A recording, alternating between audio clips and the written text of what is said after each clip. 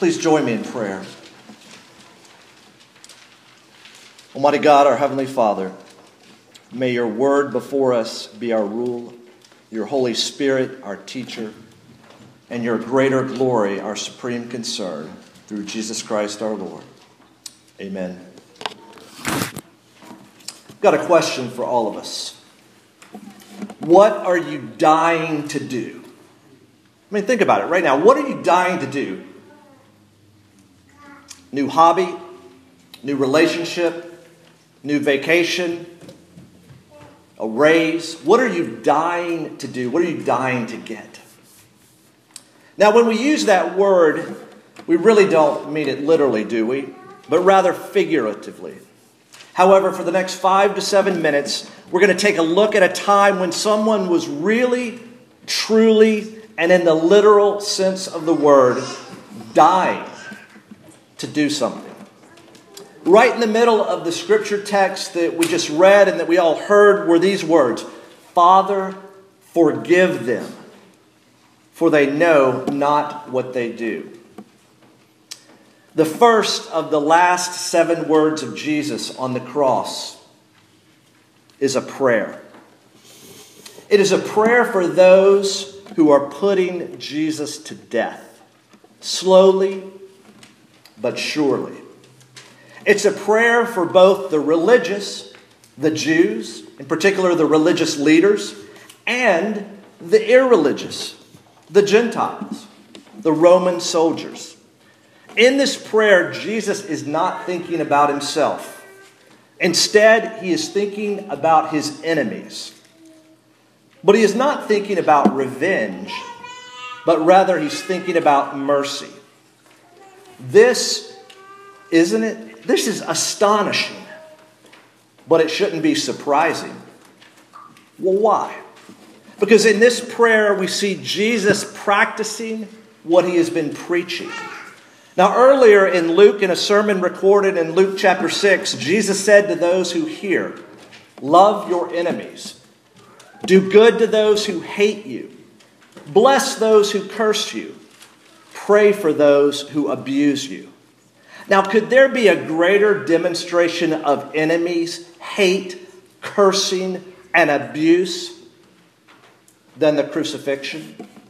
And could there be a greater expression of love, doing good, and blessing than what we see and hear in this prayer? The prophet Isaiah wrote these words, "Yet he bore the sin of many and makes intercession for the transgressors." Now, since this is a prayer, the question has to be asked, was it answered?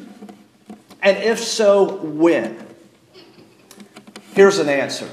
On the day of Pentecost, when 3,000 of them came to faith in Christ.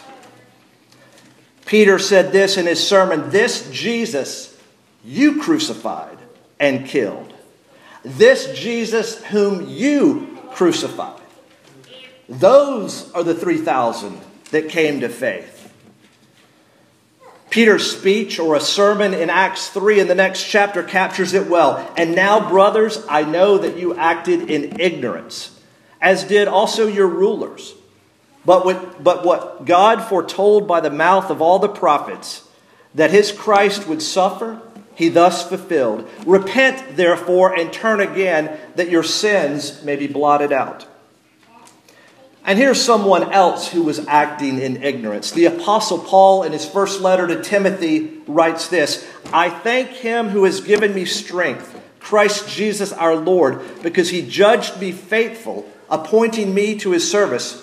Though formerly I was a blasphemer, persecutor, and insolent opponent, but I received mercy, because I acted ignorantly in unbelief. And the grace of our Lord overflowed for me with the faith and love that are in Christ Jesus. The saying is trustworthy and deserving of full acceptance, that Christ Jesus came into the world to save sinners." Now, since these words of Jesus are a prayer, another question has to be asked. How was it answered? How were sinners saved? By the shedding of the blood of Jesus for the forgiveness of sin through his death. His death provided the very basis on which those who crucified him could be forgiven. A well-known hymn asks an essential question: what can wash away my sin? And it provides the one and only answer: nothing but the blood of Jesus.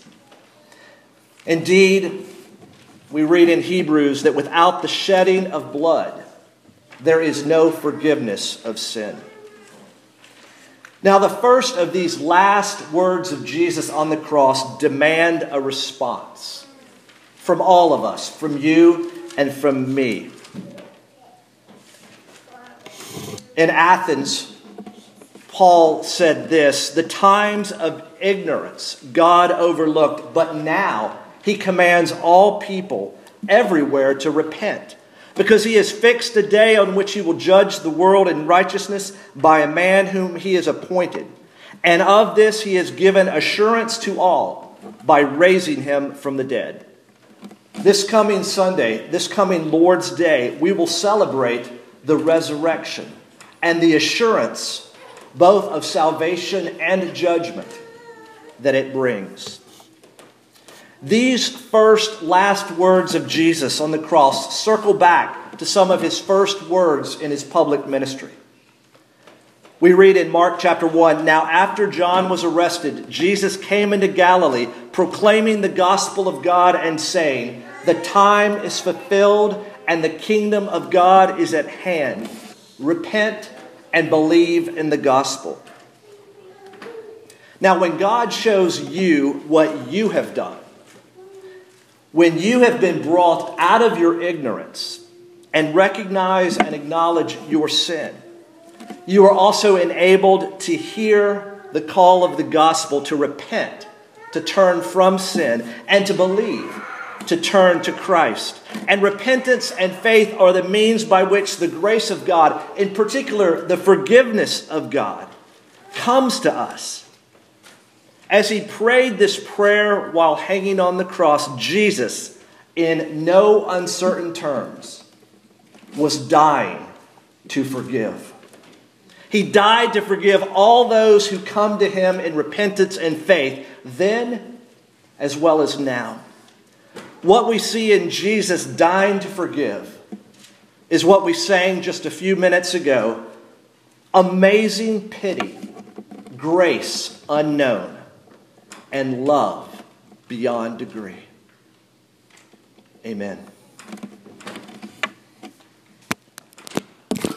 Our final hymn is "When I Survey the Wondrous Cross."